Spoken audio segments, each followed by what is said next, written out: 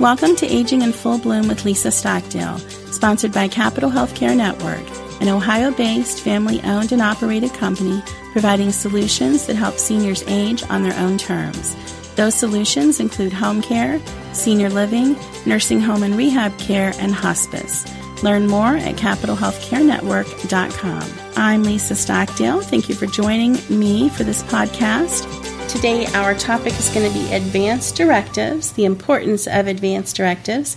I think you know what they are, but maybe you don't, so we'll give a little definition of what an advanced directive is all about, and then we're going to talk about how very important it is to put them in place. And I have a guest with me to help us have that discussion, Dr. Annette Ticoras. Did I say your name right? You sure did. Yay! I finally got it right. From Guided Patient Services, and you consider yourself, and you are a patient advocate. I am. Let's start by talking about what that means.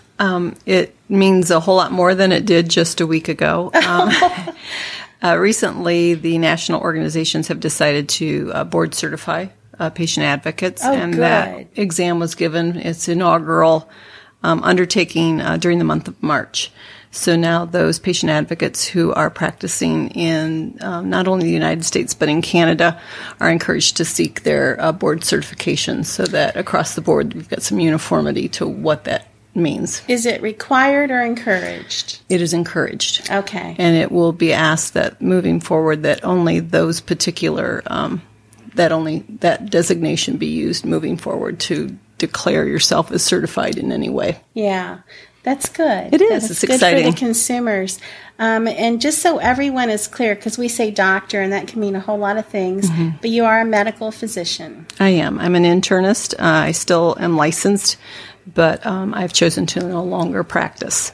So I'm not able to help people in the capacity of treating or advising medically, but everything else that a physician can do, I have the pleasure of now doing with.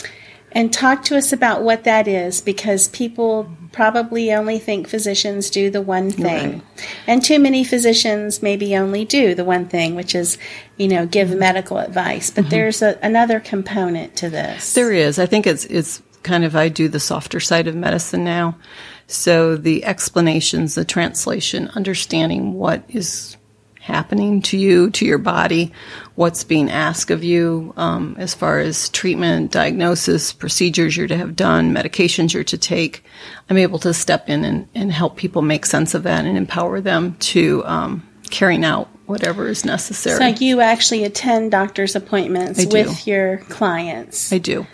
Doctor's appointments, hospitalizations, ER visits. Not everything is that critical or urgent. Other times my clients are people who are in an assisted living or a skilled nursing facility that either do or don't have family here, and they want that additional kind of boots on the ground to be able to keep family in the loop. Yeah. Or when family goes out of town, able to step in and fill their shoes. It's another layer of support. It is. Much needed for many of our seniors and elderly. And how long have you been doing this? I am in my 4th year, so I started in 2014. So you're a keeper. I'm a keeper. You didn't do it for 12 months and quit, I did not. I'm in it for good. And actually, our next few podcasts are going to feature you. I interviewed you on my old radio program, Senior Agenda, and just came to appreciate your philosophy and your approach. And even then, I was hearing wonderful things everywhere I went in the community about you. Our community is Central Ohio, Columbus, Ohio, and the surrounding areas. And since then, I've had an opportunity to work with you or share some mutual clients with our home care and our home care concierge agency, and continue to hear rave reviews. So thank you. I can say that if you need these kind of services, contact Annette. And how would they do that? I encourage people to call me. I think a lot of people are reluctant to call. They can email me, go through the website, which is www.gpscolumbus.com, and there's a form on there, and you can just put whatever contact you'd like me to use to reach out to you. But okay. I would like to encourage people just to call me. They're always afraid they're going to get someone else. You're going to get me. I'm the only one who's going to answer the phone. If by chance I don't, leave me a message and how you'd like to be contacted back. But I'd like to have the conversation because there's so many people I can help that go beyond that little description we gave of my services, that I'd much rather have the opportunity to speak with them and decide how I might be able to insert myself in their current situation. And if I can't help, I oftentimes know people who can. I was going to say, and I'll bet you are a big resource to people. I like to think I am. So what number should they call? 614-981-5951. Perfect. Well, thank you for being with us today. Pleased to be here. And we're going to talk about advanced directives, just in case somebody doesn't know what that means. What does that mean? It can mean a couple of different things. I think advanced directives kind of breaks down into living wills, and then also would include the designation of a medical power of attorney. And I think I'll start with describing that power of attorney, because I think there's a lot of confusion around that. There is. People will say, well, I have a power of attorney. It's my son, or, it's my spouse. And a power of attorney, or a financial power of attorney, or a legal power of attorney allows someone to step in your place and make those sorts of decisions, just like it describes legal decisions, financial decisions. But when it comes into the realm of health and hospitalizations and physicians, then you're going to need a medical power of attorney or a health care power of attorney. And you may not trust the same family member or friend for those different kinds of directives, That's right? correct. I think about I'm the eldest of 4, and one of us would be very good with finances. It ain't me. One of my brothers would get that designation, but when it comes to the medical stuff, I'm sure I would be the best choice. So you need to give it some thought. You don't need to give it so much thought that it hinders you from actually ever getting around to making the designation, which is what I think a lot of people do. Don't think yourself out of it. Right. And I always encourage people to have a backup. Yeah. Because that person is going to need to be not necessarily in person, but readily available should the time ever arise. Right. And sometimes that one person you've chosen may have their own health crisis or just not be available at the time you were. Well, and true story, friends of our family were the mother and daughter were recently in a car accident together. And guess who they had designated as medical power of attorneys for each other. Right. So, yeah, something to think about. Have a backup. Yeah. So that's one of the essential pieces. And then I think people are more familiar with the living will and end of life care issues. And that's the do not resuscitate, or no chest compressions, or no intubation, or no artificial feeding. And that's something that needs to be addressed. Again, people need to understand what they're saying yes or no or maybe to. They also need to understand that once you make that decision, it's not irrevocable. Yeah, you can change your mind. You sure can.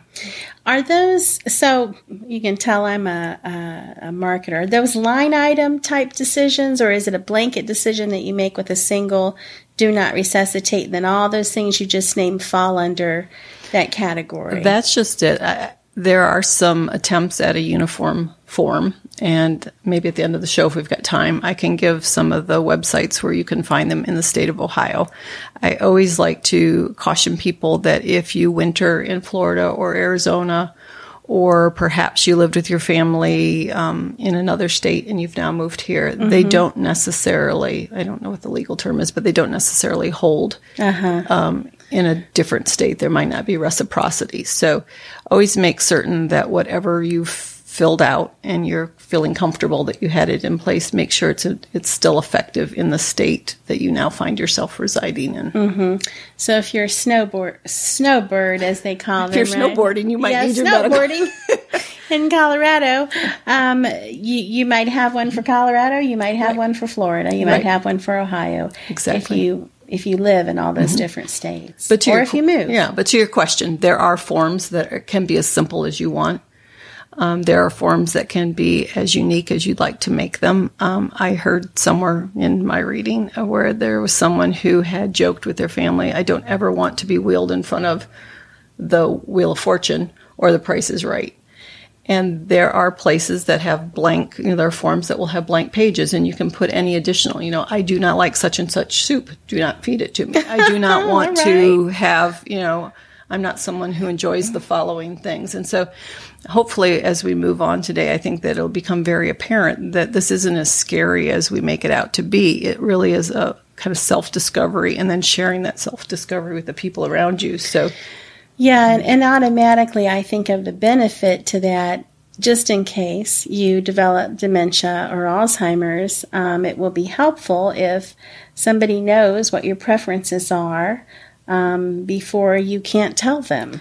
That is, I hate for that to be the first thing out of the gate, but when I do have clients that are new to me and part of the issues that they're bringing to me are question of dementia or Sure. mild dementia, that is one of the things that we talk about right away, is that I think it's so important not only for the client who may have the dementia, but just as important to their family that those wishes be that individual's. And you need to kind of grab those ideas and those thoughts. And most importantly, not just the ideas, you need to get them down on paper while that person is still really able to make that. Habits of the heart, some of it will go to that, and then some of it will be preferences. But it reminds me of an elder that we were having trouble. She had transitioned to an assisted living, and we couldn't get her to eat. And she was failing because we couldn't get her to eat.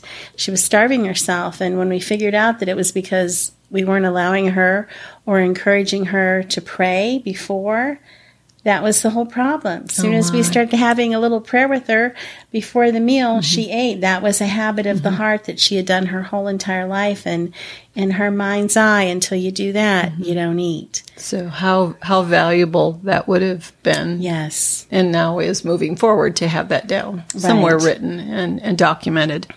Exactly. Are there any other examples of advanced directives that we would want our audience to think about besides the ones you've mentioned? Some of the other items that kind of come hand in hand with this is when you fill out this medical power of attorney, I don't think people realize that it then, unless you stipulate otherwise, it allows that person to receive medical information on your behalf. It allows you to speak with the insurance company. So there are some feasibility issues that are made so much easier if this has been done in advance. Yeah, for sure. We see those conversations in the hallway, in the hospitals and the nursing homes, and that's not where they should be taking place. No, it definitely. And plus, you're stressed out. Right. You're overwhelmed, and you're not thinking clearly. Your emotion is rolling the day at that point. I think there are too many people that put it off, or they say, I'm going to wipe my hands of it. And I just try and stress upon them, this is not something you want to leave to your children, this indecision or inactivity on such a matter. This is really, I wrote a blog at one point, it was called that this is actually a gift that you can give to your family. It's a huge gift in just making these simple designations and making your wishes known.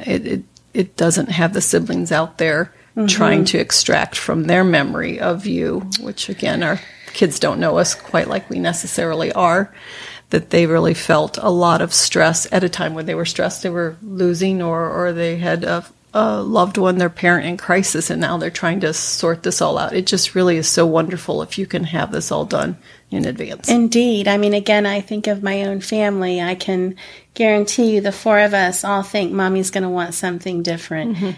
But if we haven't asked her, we could all four be wrong. None of us may hit it. And I love this idea of it being a gift because it's the gift of peace of mind, right? You don't have to hope you got it right. You know you got it right. And I love the fact, too, that you said, and you can change your mind. So be sure it's updated. Yeah. If changes happen that are important for you to document. And keep that those designated people, just like in your will, you need to keep that up to date, because if you had designated a neighbor or a friend or a sister and they themselves, maybe their life circumstances have changed and they're really not in a position that they could fulfill that role that you had in mind for them, it's time to pick someone else. Yeah, makes sense. Great advice. Yes. Thank you for sharing. So the takeaway should be, now is the opportunity. If you hear the sound of my voice, you still have opportunity to make these decisions. Make them now when you, have everything at your disposal, and it is an absolute gift to your family member and friends. Till next time, may the road rise to meet you. May the wind be forever at your back.